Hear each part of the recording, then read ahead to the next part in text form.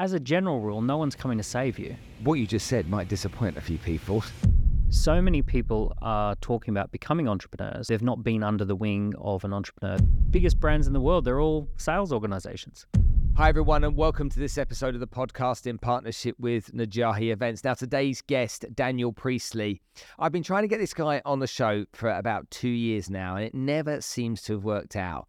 But he is a great storyteller. He's also an incredible entrepreneur, and he knows business. So I really want you to pay attention. Let me give you a bit of a backstory. Okay, he's the best-selling author. I think he's got 6 books now, starting with nothing. He built a successful multi-million-dollar business in Australia, the UK, then Singapore.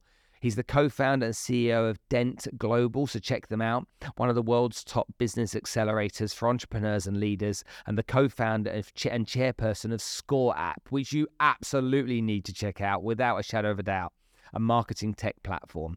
He's written 6 best-selling books on business and leadership and spoken all over the world. He's named in the top 10 business advisors in the UK by Enterprise Nation and one of the top 25 entrepreneurs in London in the Smith & Williamson Power 100 Awards. His mission is to develop entrepreneurs who stand out, scale up, and make a dent. You're going to love this one. Get this music cued. Let's get started. Daniel Priestley.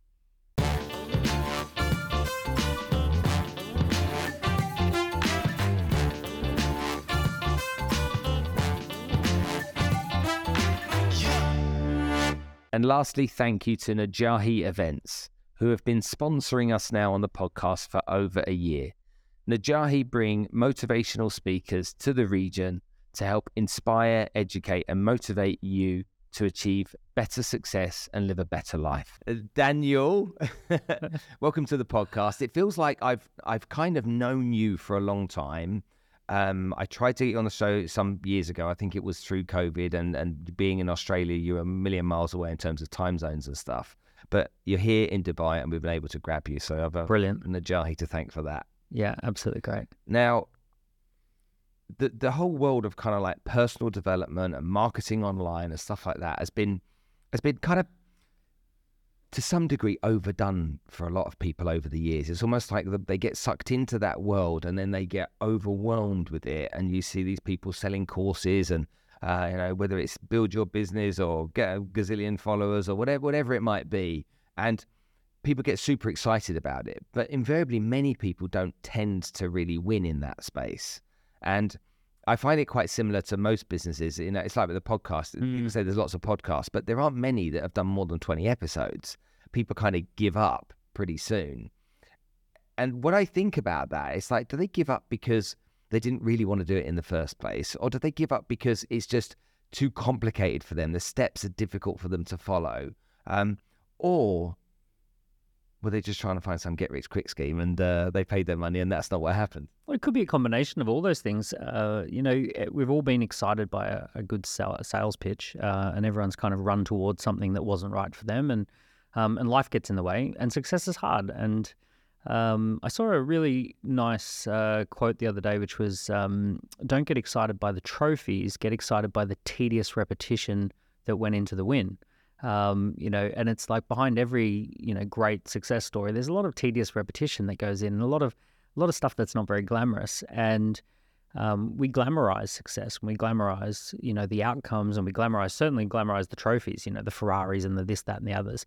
But actually, you've got to know the steps. I've got little kids and we play with a lot of Lego. And you think about it like this. You tip out this box of Lego on the carpet, and there's pieces everywhere. And you look at the front of the box and you see this end result, this picture that is what you're meant to be trying to build. Mm-hmm. And then you look at all the pieces on the carpet and you think, well, wait a second, where on earth am I meant to start with that? And it's only when it's broken down into a set of steps where literally they say, first put this piece on this piece, and then this piece on this piece, and then this and this. And then if you can stick with that process, you actually end up with something that does look a lot like what's on the front of the box.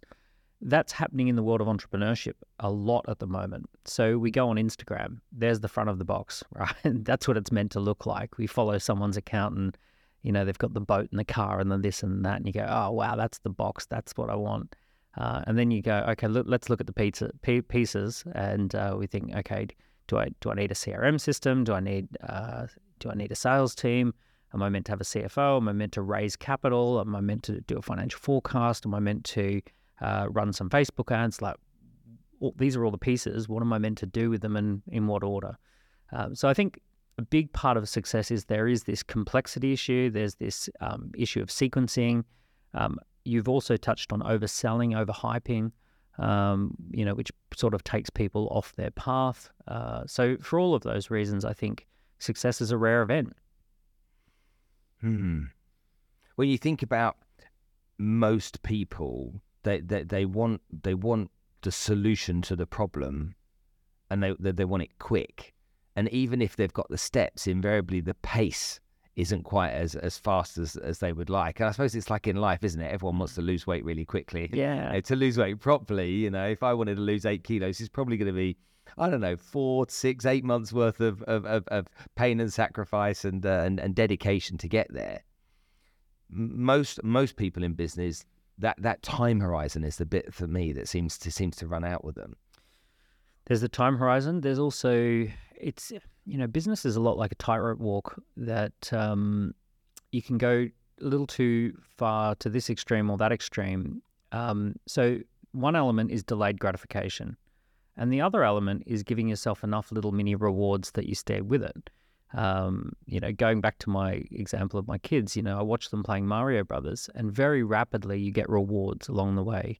You hit the box and out pops the coins and all these sorts of things. And I think a lot of people don't stick with it because they don't get enough short-term rewards. They don't see enough benefits up front. And it's this kind of weird balance of trying to trick your brain into getting some short-term dopamine, while also having delayed gratification and long-term vision. The other thing too is you need a bit of luck. Like, there's got to be a lucky break somewhere, and you've got to have the wind in your sails and get a little bit of that momentum going. Momentum can either work for you or against you. When you've got momentum, life's easy, and the slightest thing in the right direction takes you miles forward. And when momentum's against you, almost nothing you can do can result in anything positive. It's just you've got the momentum against you, and everything sucks and everything fails. I certainly know that feeling. That's what we all have over the years. Okay, take me back. Let's learn about your story. Obviously, you've written books. You're really successful at what you do, but you're just a kid from Australia. There's nothing fancy about you. You weren't born with a silver spoon. You don't have wealthy parents. You didn't inherit a stock portfolio. No inheritance. Property portfolio. A very normal Australian upbringing. Obviously, that's a great upbringing by most people's standards globally. But I went to normal standard schools. I left home at 18 in 1 week with absolutely nothing. I started out pizza delivery driving and working behind bars and running little parties and literally, my start to adult life was, getting a parking ticket and that being absolutely devastating. Like a $30 parking ticket, really meaning that I probably can't eat this week and that sort of stuff. Like, no buffer. I was literally living on, I hate those rags to riches things, especially from an Australian point of view. But, I lived on a garage floor with a mattress on the floor and roll-up thing. It was fun. Like, we loved having 5 of us in a 3-bedroom house. But yeah, it was, I started out at that kind of level. Yeah. And so when you think about your first career decision, what was that when you say career? I don't mean just jobs to make ends meet. What was your career? So career was, I dropped out of university and I had this opportunity to go and work for a startup. And it was a guy who was 37 years old. I was 19 years old. So he seemed a lot older and a lot wiser. He was a young whippersnapper. Did you know? Yeah. He was a young whippersnapper now that I think about it. But he basically, there was no business name, bank account, or business plan or any of this. He was just starting a business, and I got roped in as like employee number 3 on day one while we're all figuring it out. I remember just sitting at this huge kitchen table, and we've got this map of the year, a yearly planner, and we just start with like, okay, we're going to do this launch event here, and we're going to do this, and we're going to do that. Anyway, it was a fast growth business. It went from 0 to 6 million in the first 12 months to 18 months. We went from a beachside house in Noosa to inner city Melbourne office with 50, 60 employees. And I was really close with this guy. So I had 2 years with him where I was right under his wing. In year one, I was on his sales team, making sales, 70 calls a day type thing. Mm-hmm. In year two, I set up a regional division of his business. So he was doing Brisbane, Sydney, Melbourne, and I went out and did some regional cities, satellite sort of cities. And I ran my own P&L from 20 to 21. We did like $750,000 with 250 grand worth of profit. It was a really profitable little regional side of the business. I get to about 21 years old. I have a silly conversation with him and I say, I want shares in the business. I've been there from the beginning. And he says to me, if you want shares in a business, go start your own business. So I did. So at 21, I launched my own company. I copy all of his business ideas and basically launch a copycat business to him. And it takes off 1.3 million in the first year, 400 grand worth of profit, 10.7 million in year three, and we're flying. I'm 24 years old and we're doing $1 million a month type thing. So basically, entrepreneur from 21 years old, and then since then built businesses around the world. I've lived in Singapore and London and Australia, and we've opened up offices in the US and Canada, and built. Today I have 8 companies that are in the group. And I've built and sold companies along the way. That experience you had in the early days when you went to work for this very old man, 37 years old. I've got a funny story about someone. I can't even tell you on camera, so I'll tell you afterwards. But you went into that business and he was figuring it out. You were all trying to work out what to do and how to do it and trying to make it work. Did you class yourself at that point as an entrepreneur, or did you just class yourself as an employee and be just happy to be sucking in the information that you were gathering? My self-identity was entrepreneur or entrepreneurial. In university, I'd been running nightclub parties, and I'd had this amazing experience of promoting these dance parties and making 1,000 to 3,000 in a night, and just being the cool guy for the night, right? So in my mind, I linked up that entrepreneurship was really cool. It got me girlfriends and it got me prizes and cool things and great photos, and people thought of me as an entrepreneur at university because I was this guy running these cool parties. Even the university lecturers who didn't have businesses of their own running a business course, they were asking me about what it feels like to run a business, right? So I felt very entrepreneurial. I was reading a lot of business books and entrepreneur books, and I felt like I was doing an entrepreneur apprenticeship with this company, and that ultimately I was learning what I needed to learn to go be an entrepreneur. So it wasn't an accident that I ended up starting a business. That was always what I wanted to do. The reason I asked that question is that when you get, I was a number 2 in a company and a number 3 in a company for many years, and I never regarded myself as an entrepreneur. I just thought I was a salesman, a leader. But the buck really didn't stop with me until I actually did start my own company, and then that was a very, very different emotional and psychological experience. Was that the same for you? Well, one thing I want to highlight there is that so many people are talking about becoming entrepreneurs and they've not done number 2 roles. They've not been under the wing of an entrepreneur. There's no entrepreneur apprenticeship that's happened. And I just want to say probably the most valuable thing that I did was an entrepreneur apprenticeship under the wing of an experienced entrepreneur. I think it's a critical step that gets brushed over all the time. And I hear people saying, I want to go start a business. And I ask the question, have you worked for an entrepreneur? Have you been number 2 in a similar business? Whatever business you want to go start, go do 6 months or 12 months working with an entrepreneurial team within arm's reach of an entrepreneur day to day, and actually see if you do like it, or whether you are ready for it. Because this whole setting up a company and starting a business thing, it might look easy from a distance, but it's a completely different set of skills juggling something into existence. And most of them don't work. Yeah. It's interesting, my kids, one's just about to leave uni, but the eldest left university last year. And when she left, she's talking about the kind of company she wants to work for. And I'm like, well, all you do is you write to those people that own those companies and you say to them, I would like to come and work for you for free. Okay. I don't want anything from you, no payment. Okay. I just like to learn. I'll do anything you want me to do, morning, noon, and night. I'll make myself available. If after 6 months you think I'm of any value to you, maybe we can discuss an opportunity. Great strategy. Yeah. Great strategy. Now, that's a great way for her to get into the business she wants to get into. When you speak to people that have been at work for 10 years that now want to start their own business, the thought of them doing that, which is still a great strategy so that they can... There's a similar strategy, which is to be a consultant to an entrepreneurial company at a low rate, to find an entrepreneur that you want to emulate and say, hey, look, I've just been working at this large corporate. I'm thinking of getting into more SME territory and eventually becoming an entrepreneur. Can I come and do 6 months worth of consulting with you? If your background has been, operations, let me come in and help with your operations. If your background's sales and marketing, let me come in and work with your sales and marketing team. Yeah, and you just, give them a day rate that's ridiculously low and just get yourself in there.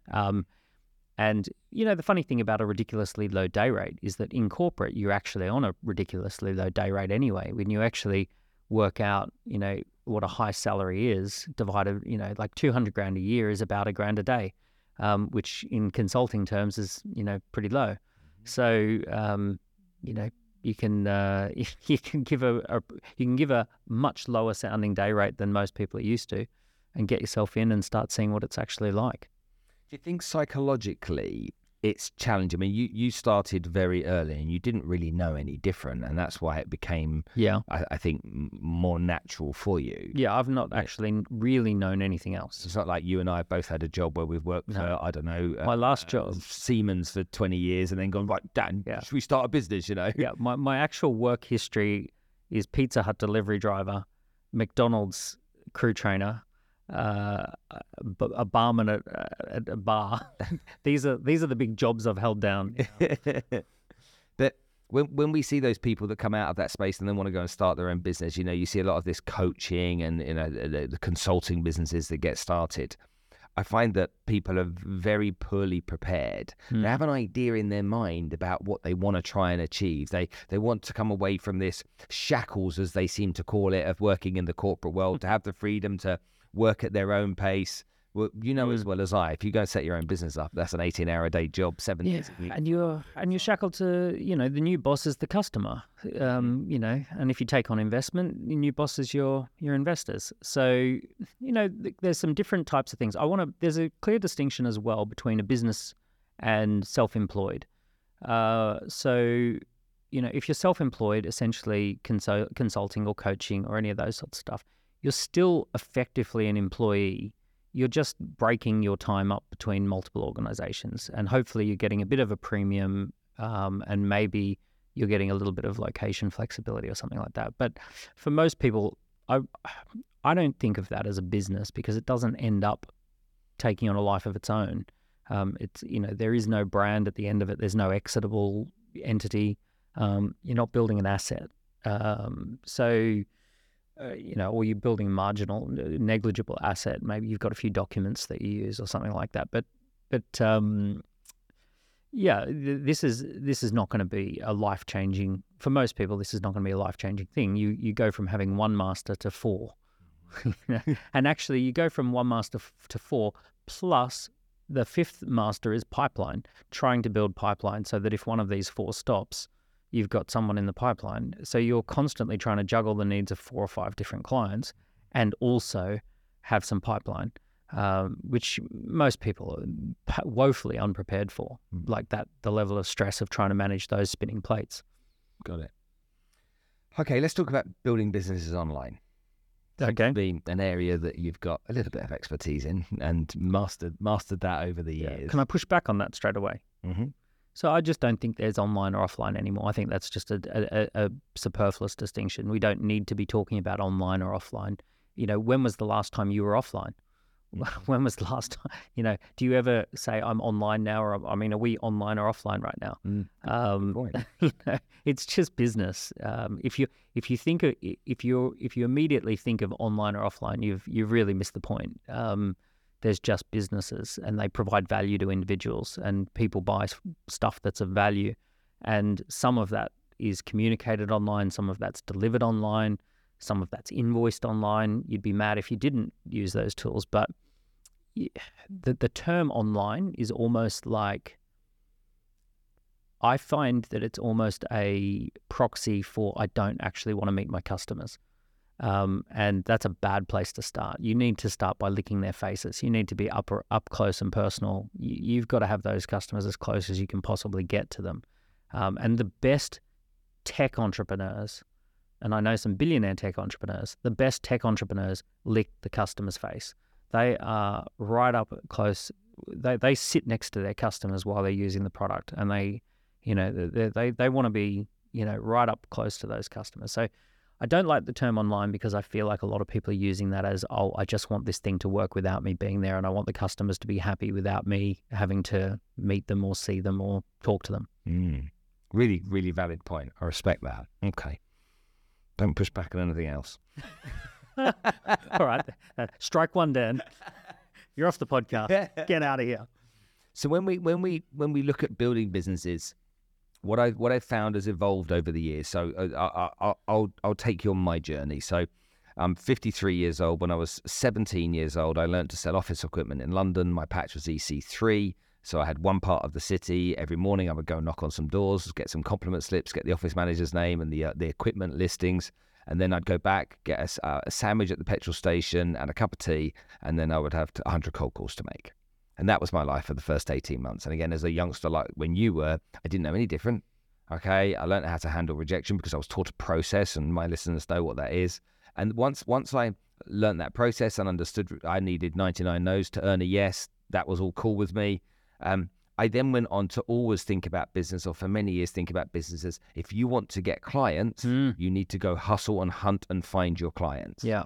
And that was always the way. And if we go back to those days, people were receiving in the letterbox every day 10, 15 envelopes every day. One was a bill, one might be a letter from someone nice, but the rest were mail shots. Yeah.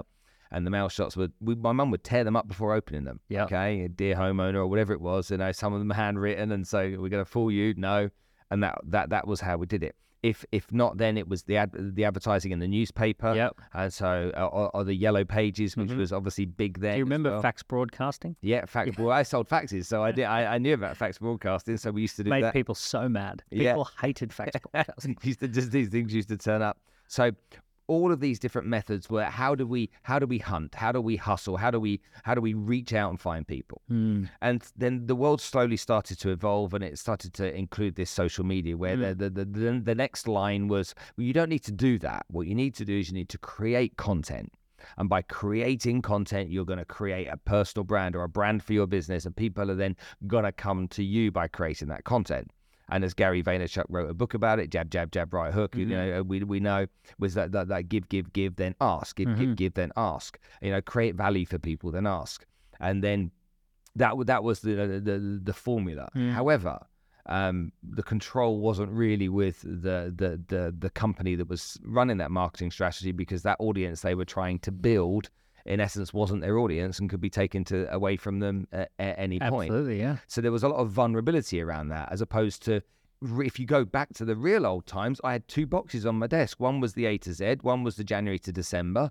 Okay, the A to Z were my prospects. Okay, January to December were the callbacks. Yep. But they were there. They weren't going anywhere. And okay, I called them back once a month, and they'd say, "Oh, leave me alone again and call me back in 3 months," or whatever. Nowadays, with people that have gone on to build social media audiences, they've then said, hold on a minute, why isn't my audience seeing my content? And so people have been frustrated from that, because I've got my audience of 100, 1,000, 100,000, whatever. Yeah. Surely if I make content, they should see it. But those organizations thought otherwise and said, yes, of course they can if you pay us. Yes, yeah. And so that then happened to then the next step of, let's just run advertising campaigns to a targeted audience that may be or could be, or we hope will be interested in the product or service that we offer. Yep. With mixed results. Yeah. And in most people's cases, with very mixed results. And that's down to two things, I think. A real lack of understanding of what's involved to make that really work. And also the modern day version of double glazing salesmen, which I call social media agencies, which are organizations that are here in abundance here in the UAE, as in they are in the Everywhere. rest of the world, where people go to these agencies and the agency says, we will, for you, for this fixed retainer every month and this ad spend and 20% of your ad spend, whatever it may be, we will deliver X. Yeah. And in 9 times out of 10 cases, they can't deliver X, or they don't deliver X, and they say, hey ho, either your product's a bit difficult to sell, or we try, or this marketplace is not right for you, or nobody wants sales training, or nobody wants, whatever it may be. So that's the experience that I have had and many people have had along the way. Yeah. Now, I know your experience is different because you've learned from all of this and you've deployed different strategies. No, that's a regular experience. That's a regular experience.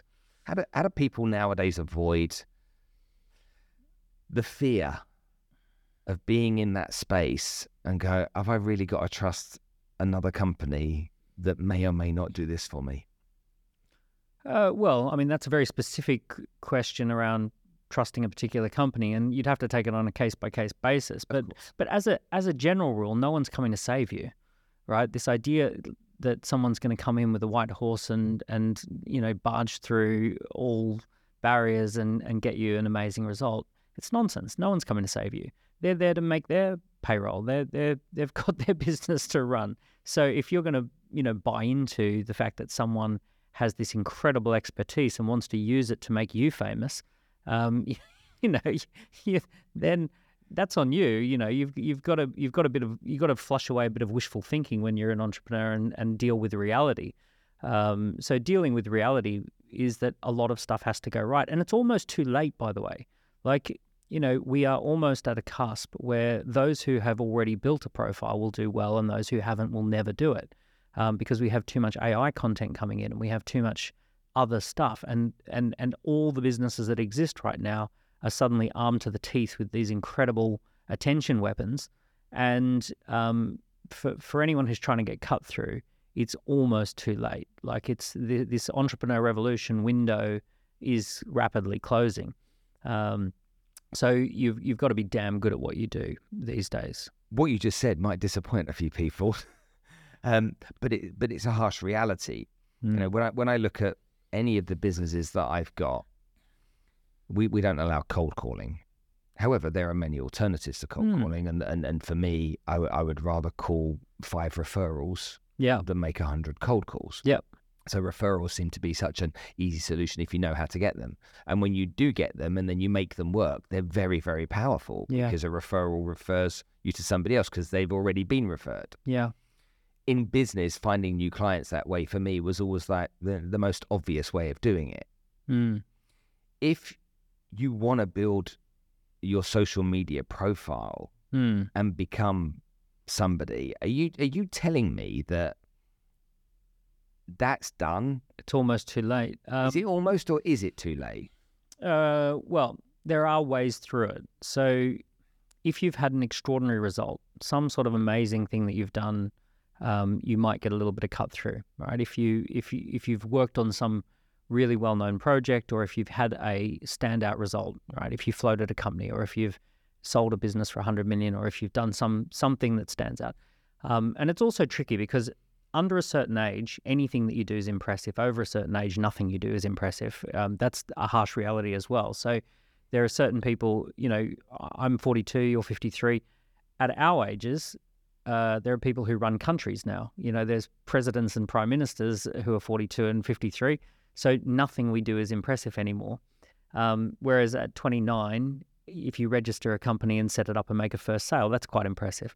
So there's this kind of like a harsh gap that just forms very rapidly in 10 years. So you can get cut through if you've done something impressive. You can get cut through if you're under the wing of someone who's already got cut through.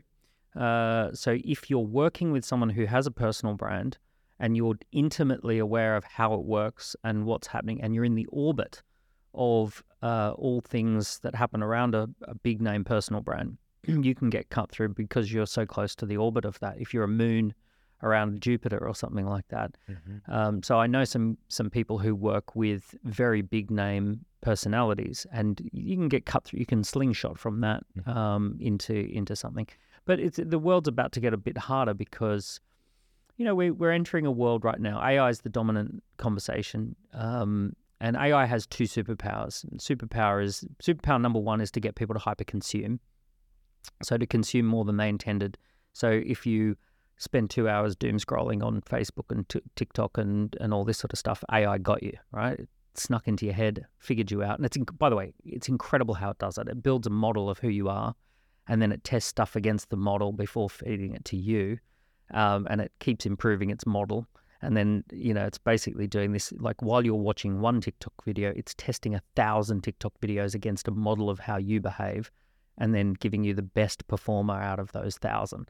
So it's awesome how it's doing it. So incredible. So one thing is hyper consumption, and the other one is hyper creativity. And about 5 to 10% of people are going to be on the hyper creative side, and about 80-90% of people are going to be on the hyper consumptive side. So we're going to have this huge swathe of the population who just mindless zombies looking at their phones, consuming stuff, buying stuff they don't need, listening to stuff, watching stuff that they're not, that's just pointless.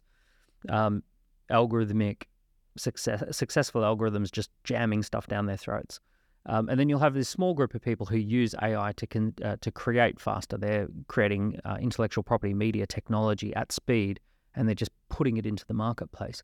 So the reason I say it's a bit too late is because if you're not already on that hyper creative bandwagon, there's so many people who are, and AI is accelerating the speed at which they can create. So those 10% of people are now going to be able to create more than 100% of the people could have previously created. Their output is going to go through the roof. And when that happens, and that's happening, there's just no way you can keep up with them. It's going to be like you're going from walking to hopping on your first bicycle. They're in a Ferrari. You're not ever going to catch up, and you're not going to steal any thunder from them. And that's where we are. So the train is moving out of the station as we speak.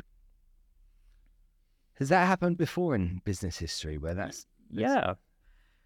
The social media thing. So there was a moment where, let's say you were using public relations, and you were in PR, and you were running ads in the paper, and your whole business was running quarter-page ads and getting PR and getting on the radios and the morning shows. And then suddenly the social media influencers come along, and the game shifts. There comes a time where and then prior to that, there was getting into the media, that if you weren't in the media, you weren't going to get in the media at a certain particular point in time. And so these games do evolve and they do shift. The only worry that I have with the AI thing is it's so powerful that I really do think that we're headed for a long period of haves and have-nots, that ultimately there's those who use it to create who end up with a lot. For 10,000 years, humans have always been haves and have-nots. We've had predominantly the agricultural age, where whoever owned the land and owned the soil was the kings and the queens and the lords and the dukes and all those sorts of people, and everyone else was a serf or a pleb. The soil is an artificial intelligence, very similar to AI. Soil is a automation process. You put in a seed, and then automation takes over, and it produces a tree with fruit. And humans have no idea how this happens. We just know that if we put in a seed, up comes a tree and out comes fruit. So humans' job is just plant seeds and pick fruit, and we don't know what happens in between. And it's very similar with AI. You put a prompt into the LLM, out comes an amazing piece of content. It grows a tree and produces fruit. You've got no idea how the hell that happens. So we now are going towards digital kings and queens, digital dukes and lords, and whoever owns the algorithms and owns the LLM, large language models, those people own the land, and we're just on the land, right? So we we basically plant seeds and pick fruit, but it's It takes us back to a feudalistic land style system. Interesting. Upbeat stuff, huh? Well, yeah, it's the analogy. I mean, I think a lot of the time though, when new stuff comes along, we fear it, but then we find a way to regulate it, and whether that's in our own interests or not, we saw that with COVID and the nonsense that existed there at the time. All of the fear around it. It was regulated, and we find it not to be anywhere near as damaging as it was. And I talk to some people, and AI is like, this is a serious problem. Like genuinely a serious problem, like people at Google that I talk to. Oh, totally. The closer you get to it, the more you see that. It's a serious problem. But like with anything, there's always opportunities. There's always opportunities. And this is why I'm saying there is a small group of people who do very, very well. The hyper creators will do very well. The other people who will do the other people who do very well is the bottom 2 billion. So if you don't currently have access to healthcare, GP, if the idea of going to a doctor is extremely foreign to you, then AI is the best thing that's ever happened, because AI is better than most doctors. It can diagnose and give treatment plans and all of this sort of stuff. So you can turn a nurse in rural Uganda into a first world GP if you've got AI in her hand. So that that sort of things. Engineers and architects working in the developing world will be able to solve problems with a level of expertise up their sleeve that they've never had. So for the bottom billion to 2 billion, AI is an incredible game changer, life changer that's coming. That's definitely a positive. Well, I think some other positives exist as well. I've been following recently how they're using AI to select stocks or to invest people's portfolios and doing better than the fund managers. Yeah. Well, I've been in the investment industry for 30 years. I know for sure, based around how many funds are out there, that most fund managers never outperform the market because, number one, they have their fat fees involved in it, and so they've got that to factor in. But also there's human error. Now, of course, there are some, but a very small percentage that are geniuses, talented people that literally know how to, the magic, the sprinkle or the magic dust all over the opportunity, and they turn it into something amazing. But the vast majority don't. And bringing that in, is exposing those people. Yeah. And exposing them. AI is already making most investment decisions on the planet. So Aladdin is the biggest fund manager in the world by a long shot. And BlackRock's Aladdin. And this is like, I think it's, I don't know how many trillions it's up to now, but it's the fund manager. One of the reasons I suspect we haven't had a recession when most people think we should have is because Aladdin is making very fast decisions to smooth out the bumps. But yeah, we're already living in an AI-generated investment economy. But the kind of the scary thing is that it's not scary. It's a change. But a lot of people's a lot of secondary economies happen around very high-earning fund managers. Those thousands of high-earning fund managers out there, they pay school fees and they pay, restaurants and all of that sort of stuff. So the interesting thing with AI is once an AI is good at something, it can do it everywhere for no cost at all times. So it can suddenly be, if you take GPs, for example, if an AI is better than every GP or better than 95% of GPs, and suddenly it gains that power, and that people trust and appreciate AI GPs more than personal GPs, it's suddenly everywhere, all the time, at no cost. So suddenly you don't actually need that many GPs globally, anywhere, anytime. So it's an interesting, at the moment it's like trying to see around a corner. If you were to ask someone who's on the field in 1800, what's it going to be like in a post-industrial, post-agricultural age world? What's an industrialized world going to look like? There's no way they could tell you. If they're working on a farm and they're just seeing a steam tractor for the first time, they have no idea what it means when 90% of people who work on the field don't need to work on the field anymore. They go into the city and they get these other jobs in factories. What's a factory? So we can't see around that corner at the moment. We're living in an industrial age with an industrial age mindset. It's built into our psyche, demand and supply tension. It's built into our psyche, just the basics of component labor, all the things that are industrialized concepts are in our brain, and we don't know what it looks like around the corner when human labor and human intelligence is massively devalued. Interesting. If let's say you sold your businesses today, okay, out of all of those businesses, you're allowed to keep $200,000. The rest of the money had to go into trust for your kids, all right, for when you croaked it. And you had to start a business today. Yeah. What type of business would you start? So rather than going through what type, I'd go through a process. So I've got playbooks, and having had a number of businesses that have gone from start through to exit, I've developed playbooks, and I would go back to my playbooks. So the first thing is that, so the first playbook is what I call chaos. Chaos is concept, audience, offer, sales. So concept is coming up with a range of concepts with a team. Ideally, you want to get 4 smart people in a room together, and you want to spitball some concepts. And you're looking for something that has a good origin story, mission, and vision. So you're looking for, what does my background indicate that I'd be good at? So origin story. Something that's very good for you might not be a good idea for me, and something that I come up with that's good for me based on my origin story might be a terrible idea for you. So you've got to have a good match, origin, mission, and vision.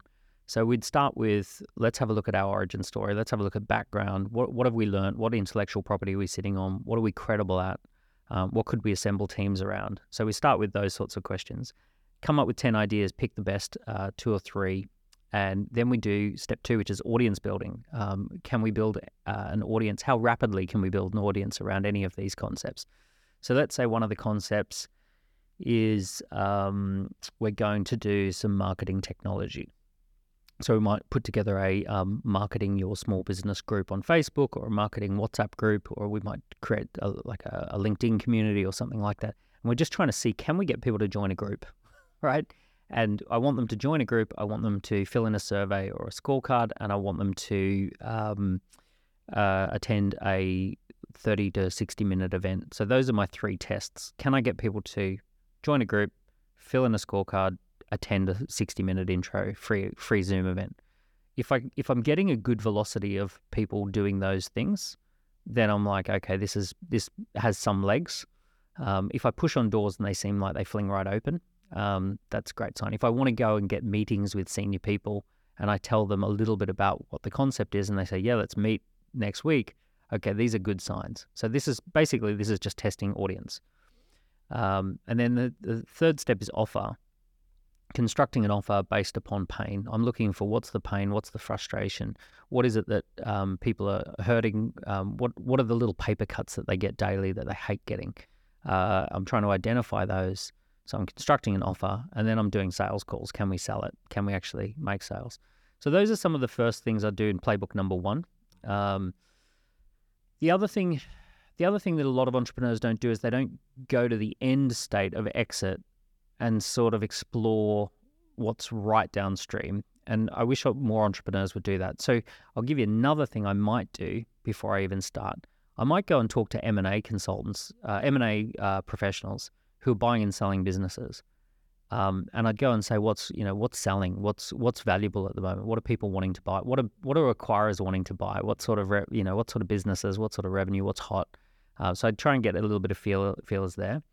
I might talk to a CEO, COO, CFO, CMO of a large company and say, if I could wave a magic wand, what would you love to acquire? What sort of business would you love that isn't out there that you'd kind of be, or what's a problem that you wish could solve? Yeah. So this is kind of going right up the stream, and that is going to inform those first 10 concepts as well. So when I say origin, mission, and vision, origin story is exploring your background and what you're capable of. Vision is exploring the exit and what does it look like in 10 years from now? What are we trying to build? So all of that's playbook 1: concept, audience, offer, sales. So I'm going to go through a process. So rather than trying to come up with a home run idea, I'm going to follow and trust a process to see what evolves. sounds like an enormous amount of common sense, but it's almost like when you, but when you go back to your beginnings, you worked for that guy, then he said, if you want some shares, set your own company up. You mirrored that because you knew that would work. Yes. And so you're going out to find out what's popular by doing that research, with the M&A guys and whatnot. You're essentially saying, well, what is working right now? Yeah. Okay. And how can I fit into that space in some capacity? Yeah. And I'm trying to balance personal feelings of passion. I'm trying to balance credibility based on my origin story with what the market wants. And it's a really delicate balance, because if you just simply go chasing the latest thing, well, that train is probably already moved from the station anyway. Mm-hmm. So just going and talking to the M&A guys and saying, oh, SaaS companies is really hot right now. Well, by the time you get a SaaS company set up, it might be, AI companies are really hot right now. SaaS companies are yesterday. So, it's not a foregone conclusion that you can just simply go find out what's hot and then try and chase a trend. Chasing trends doesn't actually work. Having an awareness of trends is powerful, but you have to try and balance these other factors in as well. Should people be pursuing their passion, or should they be pursuing what works? I think it's very easy to be passionate about what's working. The brain is easily hacked. When my kids go into Mario Brothers and they discover that little box and all the coins come spilling out of that box, ding, ding, ding, ding, ding, ding, ding, they get excited about Mario. They think Mario's a great game. Now, if they had to play 3 or 4 levels of Mario before getting any points or any coins or anything, and there was just no dopamine along the way, they'd say this is a boring game. They're not passionate about it. So people are easily fooled about what their passion is, right? Your passion is stuff that pays out rewards, right? So, I see people say, oh, I'm passionate about property. Okay, because you've had some really good wins with property. I'm passionate about the steel smelting, yeah, fantastic. So definitely follow your passion. If your passion is technology, steel, construction, M&A, finance, then if that happens to be your passion, definitely follow your passion. If you're, I see people who look. My passion's snowboarding. I love being on the snow.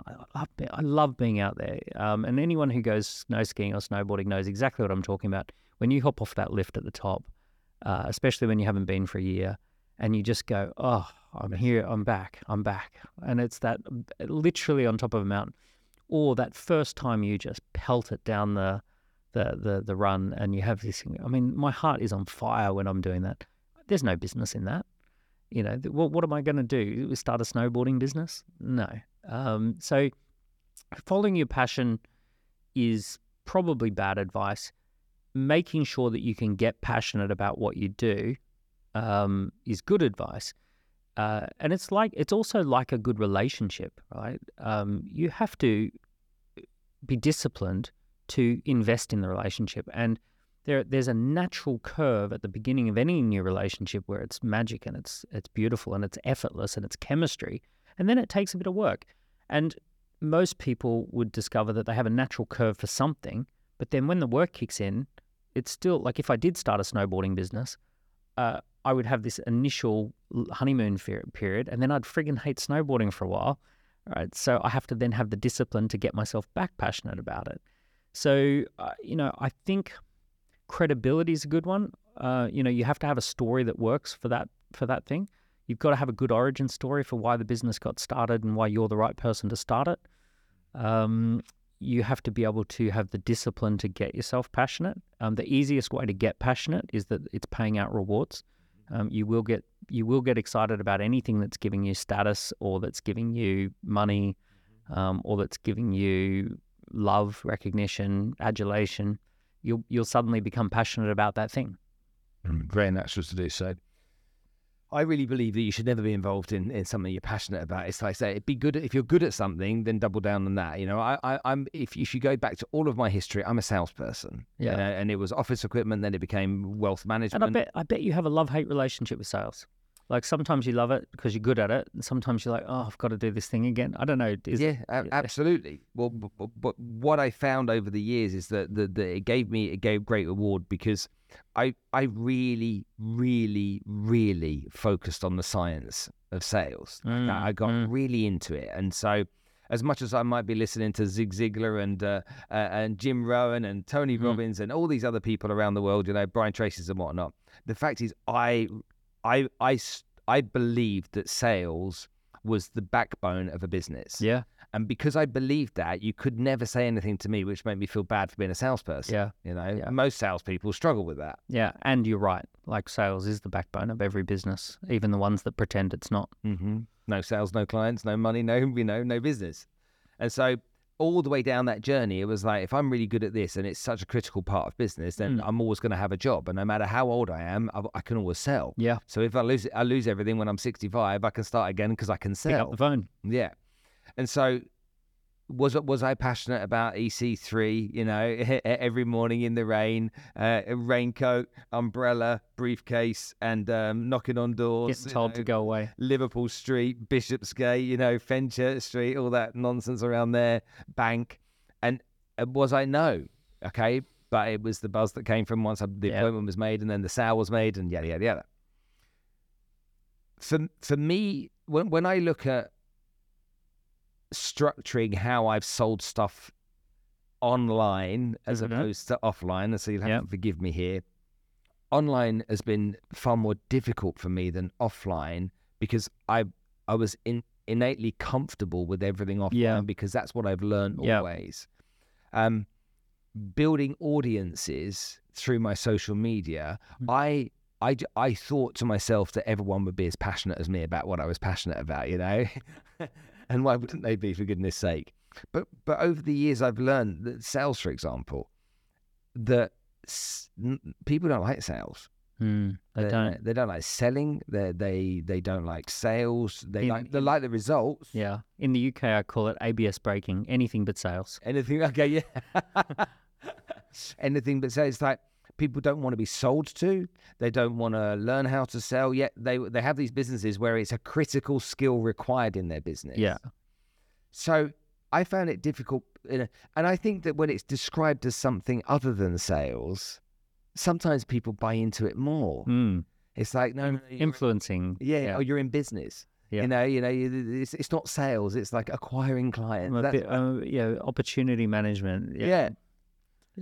When do you client acquisition? Client acquisition. That's another one. Yeah, client acquisition. Do you feel the same towards it? How do I feel towards sales? I love sales. I think sales is a critical step. I geek out on sales. I love sales strategy. I think it's a science. I read reports. AI has done a great job of compiling millions of sales calls and seeing what works and transcriptions and all that sort of stuff. So I'm really geeking out on that stuff. One of the passions that I do have is trying to impress upon businesses that you cannot build a business with ABS braking. You cannot avoid this thing. And also I love to point out to businesses that the brands that they love are very sales-focused brands. So if you like Rolex watches, guess what? The person who sells you a Rolex went to 3 days of Rolex boot camp. They got an enormous amount of product knowledge investment. Then they learned about relationship management. Then they learned about the Rolex system for making sales and the scripts and all of those sorts of things. And they did role play and all of that before they ever spoke to someone who could afford a Rolex. They went through this enormous process to get to the point where they could even just talk to someone. If you like Apple Store, the Apple Store, you go into the retail store and you talk to the genius, another name for a salesperson. You don't know this, but they do 40 minutes of sales training a day, a shift, every shift. So they have, how Peloton... Whoa, stop that. Say that again. So Peloton, how they have one person doing the Peloton class and it gets beamed out on everyone's bike. Yeah. So Apple stores have got sales trainers who do sales training, which gets beamed out to the iPads of all the retail store. And all those retail store workers are doing 40 minutes a day, every shift of sales training. Now, it's a combination of product knowledge. It's a combination of objection handling, problem solving for clients. They've got their own lingo and their own language, but it's essentially building rapport, discovering a problem, finding out what the frustration is, giving people a suggestion that they can take home today. Take home today is a big part of the Apple retail strategy. So they have to give you something that you can take home today, or one of their suggestions. So they've got all of that built in, and they're doing 40 minutes of training with these kids every day. Yeah, and this is Apple. So we're so cool. Our brand is the most powerful brand in the world. Oh, yeah, okay. And we do sales. So, Google's got armies of salespeople. If Google could automate the damn thing, they'd get rid of all their salespeople. If ever you've redeemed one of those $100 vouchers, suddenly Brian from Bangalore calls you up and you've got a sales call. So these biggest brands in the world, they're all sales organizations. So are you giving me some peace of mind here that we're never going to be able to fully automate sales? No, I'm not giving you that peace of mind. It's going to. So I've got a shelf life. It's going to shift and evolve. So, one of the things you were taught when you were first getting out there and selling is like building rapport. Now, a lot of that now happens online. The rapport that we build with people is normally that they look at our LinkedIn, they look at our Instagram, they have a look at maybe a video that we've put on YouTube, and they start building a sense of who you are and where we might have chemistry before the meeting even starts. And you're seriously at a disadvantage or on the back foot if I go and have a look at you online and there's not a lot there, then trying to make up for that in the first meeting, I'm at a disadvantage. On the flip side, let's say I go and have a look at your Instagram and there's 100,000 followers there, and I go and look at your YouTube and you've got all these subscribers and great content, and I go and look at your LinkedIn and you post every day a great piece of article. I can't wait to meet you, right? So that first rapport building or credibility or authority building step of any sales meeting is now happening online. The second thing that could happen and does happen all the time is in a traditional sales meeting, I would ask you a lot of fact-find questions. Mm-hmm. And I would say, tell me a bit about how this works and how did you do this and how long does it take to go from this point to this point? Mm-hmm. And in traditional selling environments, that's a normal step and all of those sorts of things. But in the sales environments we're going into, that step should have been done with an online assessment, or it should have been done through an information gathering process. Qualifying. Exactly. So, for example, I have one of my big lead generation strategies is online scorecards. So online scorecards is that people fill in an online assessment. So we have the key person of influence assessment. We have the campaign analyzer. We have the 24 assets digital transformation heat map. And we've got these online assessments sitting out there.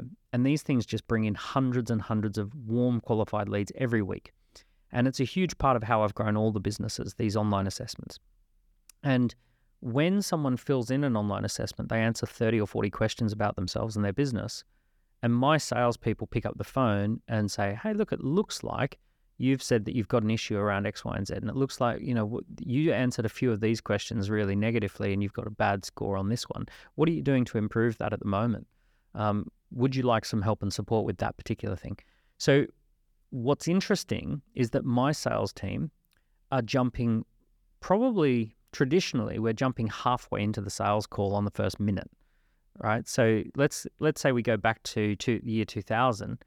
The first 30 minutes of a sales meeting is building rapport, establishing credibility, and fact-finding about the client, mm-hmm. right? So all of that... Maybe even more, but yeah. Yeah. And now my sales team, they're leveraging our social media profile, which is getting rapport, which has already built the rapport. They're using the data that we gathered through the online assessment, and minute one, they're talking about what you've already told us is your problem. So they're going straight into, hey, we've already seen that you've got this issue. The data's telling us this. We've already done our research. We've got AI that's pulled together a bit of information about you.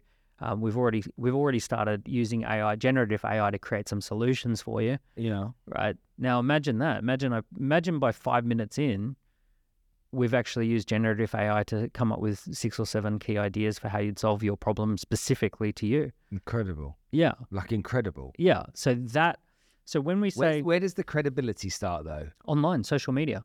So my sales guys say I'm calling on behalf of Daniel Priestley, who they've been following for years on my social media profiles. And they go, oh, fantastic. Oh, I know Daniel. I've been watching his videos just recently. I just watched that podcast he did with Spencer. It was amazing. Right? Yeah. So the credibility is already built there. And then, hey, I'm calling on behalf of Dan. It says here that you read one of Daniel's books. Oh, fabulous. Yeah, let's talk. Right? So the credibility is created online. The fact find is created online. So all of these steps are happening digitally. And then the final piece is putting it all together, so we can have really powerful sales conversations now in about 30, 40 minutes that used to take us an hour and a half. Go to the front end then and talk about the content that needs to be created in that example. We've got generative AI, but there's obviously some content. So let's talk, front end content. There's two pieces of research that are very interesting here. So there's Google's research, which they called Zero Moments of Truth, and there was Professor Robin Dunbar's research, which is famously Dunbar's numbers. And both of these pieces of research say similar things, and that is that people feel a sense of trust, credibility, likability after a certain amount of time and interactions. So here's the averages. The average is that people have to interact with you 11 times, according to Google's research, before they feel enough trust to buy from you. Mm-hmm. So before I want to buy a new pair of shoes, let's say I recently just bought some really great hiking boots, right? I was juggling between Mammut and Scarpa. And I did what everyone does, which is I've got a few browser tabs open with different hiking boots, exactly, right? And I'm reading reviews, and I'm going through, and I'm going to a little bit, there's a YouTube video about this, I'll watch that. I'll probably invest tens of thousands of dollars worth of my time in a 200-pound decision, right? Yeah. So, but I've got my tabs open and all this sort of stuff. So Google analyzes this, and they basically say, before you go and buy those Scarpa boots, you've touched that brand 11 times. You've gone and you've consumed 11 different things before you feel comfortable to buy. So this is the average across consulting firms. All sorts of stuff is 10.7 interactions. Professor Robin Dunbar, he looked at it a different way. He said 7 hours or 4 locations. So by the time you're buying from someone that you trust and that you feel good about buying from them, you've clocked up 7 hours across 4 platforms. And that puts... Of content consumption. 7 hours. Yeah. 7 hours. Subconsciously as well as consciously. 7 hours puts you into a category of acquaintance with... In Dunbar's numbers, you've got 1,500 people who you might be able to put a name and a face to, right down to 5 people who are your closest inner circle family members, right? So you've got these concentric circles of relationships. So Robin Dunbar basically says you've got to get into the acquaintance level if you want to sell something. So that is about a 7-hour average. So the people who are in the acquaintance level, they have, over the last, I think it was 6 months, spent 7 hours of contact.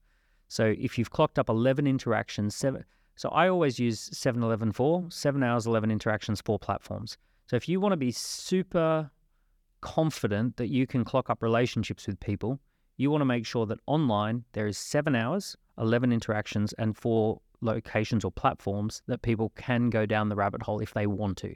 Not everyone's going to do that. Some people might listen to 1 hour and go, love it, amazing, that already aligns to what I've already been thinking about, it's a perfect fit, I'm ready to buy. That's on one end, and someone else might want to spend months going down the rabbit hole and consuming stuff. For my company, the average time for someone to enter the database to buy something is 5.5 months. So people typically read a book, watch some videos, take a scorecard, talk to someone, and then they buy. And it all happens on average around 5 months. So we have a 7-11-4 ecosystem surrounding all of my businesses. And that 7-11-4 ecosystem is refreshed, and it's designed that if anyone wants to spend the 7-11-4, they can. So it's almost like a vineyard where the grapes are pulled, they've got to ferment. If there's time, you have to give this time. But if you're constantly bringing grapes in and you're constantly doing it, then you're just going to have this motor. But that period of time that people have between starting that journey and something spouting out the other end that's a credible and worthy and qualified prospect requires some patience based upon that. Yeah, but the beauty of digital assets is that you create them once and then they immediately transcend time, space, and wear and tear. They're suddenly everywhere. They're available all the time, and you can use them over and over and over, and they lose no quality. So this podcast, we're recording it now, and someone might be listening to this in the year 2027, and it might be doing some good job, at some point in the future. So what's nice is that realistically, having, some videos, some podcasts, some books, some reports, if you create them well and you create them with a little bit of longevity in mind, you've got yourself an ecosystem that builds and builds and builds. And so with that in mind, how do you then go about using the content? Are you obsessed with creating content on a minute by minute basis? Is it a big part of your planning with you and your businesses, with what you do? Do you say, I need to produce X amount of content on a No. I'm obsessed with customer problems. I'm obsessed with the idea that there is a customer out there that's got a problem. They're frustrated. They experience regular little daily frustrations and pains. And okay, well, let's say there were 10 customers, there were 10 problems. Yeah. Okay. Would you then understand those problems in detail and then be creating content to solve those? Yeah, absolutely. In service of solving the problem, I'll create endless amounts of content. So what I'm not about is, I'm not about photographing my breakfast and filling people's pipeline, filling people's awareness with stuff that I don't want to do. Narcissistic stuff. I don't want to chase the spotlight. I want to shine the spotlight on something valuable. So rather than trying to, run around saying, look at me, I want to be saying, hey, look, that problem you've got, go look at this. This is the thing you need to look at. Is that where most people with their social media content get it wrong, do you think? Yeah, they look at some of the people who have become a brand, like a Gary or any of the influencers, like a Mr. Beast or something like that. And they're looking at people who have basically built a following of people who are following that person, and they're looking at that as the model. But only a very small number of mostly good-looking or really well-spoken, people like me and you, like us. Okay, good. Only those people can do it. Only we could do that. But for most people, that's not the model. What people want is, they want things that meet their needs. They're people are going around their busy lives. They've got their own families to worry about. If they're looking at photos, they want to look at photos of their kids and their families. They don't want to look at your breakfast. So what they want is things that help them solve problems. It's interesting, when you look at numbers of consumption numbers on social media channels, YouTube in particular. There might be a guy that's showing someone how to change a bulb in the front lamp of his car, of his 1989 classic car, but it's got 500,000 views. Now, obviously, there's the people that found it by mistake, but there's the people out there that are like, that's the problem I'm trying to solve. Cheers, mate. Thank you. Appreciate you. Yeah, you helped me. Yeah. Oh, and I can get that new bulb from XYZ bulb shop. Yep. Here's the Amazon affiliate link. Yeah. And so solve the problem. But then are these real problems? And so you have to be looking for real problems that people have. This is why I said before, I have this silly saying about licking people's faces. Like, you want to get so close to the customers, I joke about, get so close you could lick their face. It's like, you want to be so close that you understand the problem, how they language the problem, how the problem impacts other areas of life, what it feels like when the problem sets in, what it feels like a day later, how they think about the problem, how they remember the problem from the past. You want to really immerse yourself in what the customer experience is, because you're building something that is that perfect fit for them, and you're trying to find the right communication style that makes them excited that problem is going to go away. This is a fantastic conversation. I'm really enjoying this. It's been, some of it's been schooling, some of it's been, and hopefully you're getting great value out of this too, because literally so many businesses struggle, and so many people are out there producing content. I mean, it drives me mad, producing content that is of no value or benefit to anyone. Yeah. It really isn't. Unless you're really good looking. There's two types of content that I produce. One every morning, I on Instagram, I post that I'm going to the gym at 5 o'clock. Not in the gym, but out on my way. Accountability, yeah. Just calling people up. And the messages I get from people, because I've asked before, like, if I do this content and you don't like it, I'm sorry. If you do like it, let me know. Okay. And the responses I get from people is like, I would not get up if it wasn't for you. Wow. I hate you every morning, because when I wake up, you're going, get to the effing gym, And so people say that, but also some very deep messages where people are like, I've struggled with depression and it's the gym that saves me, and it's you that makes me go to the gym, or stuff like that. Nice. So I know that there's some meaning to some people. Isn't it interesting though? As you say, it's the meaning to them. You're solving a problem for them. There's something about that content that is for them. It's not your they're not just sitting there going, oh, I'm tuning in and watching you. It's having an impact on the way they feel. It's having an impact on how they solve the problems that are relevant for them at that time. So you are, even though you're showing yourself go to the gym, you're doing something for them, and that's why it works. Yeah, there's no.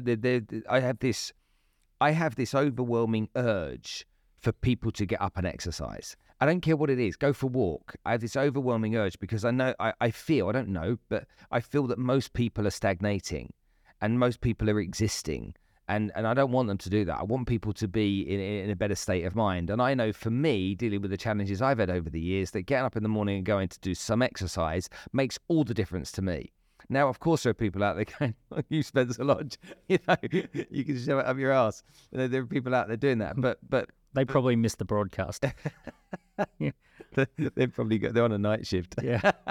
But it's like, because I have this kind of like, and I can't shake it from my own mind. It's like, people need to do this. Okay. And it's like when I'm being in the financial services industry, it's like, I was the fifth emergency service. There was no way around that I could see it any differently. You've got the ambulance, the fire brigade, you've got the police, you've got the Automobile Association, and you got me. And I was going to stop you effing up your finances, okay? I was so completely locked into that. But the reality is most people do have a terrible relationship with money. There's psychology around it. Most people live in credit card debt. People have got all kinds of nonsense going on in their lives that they don't need to have. And it's like, I see that's a problem that people have.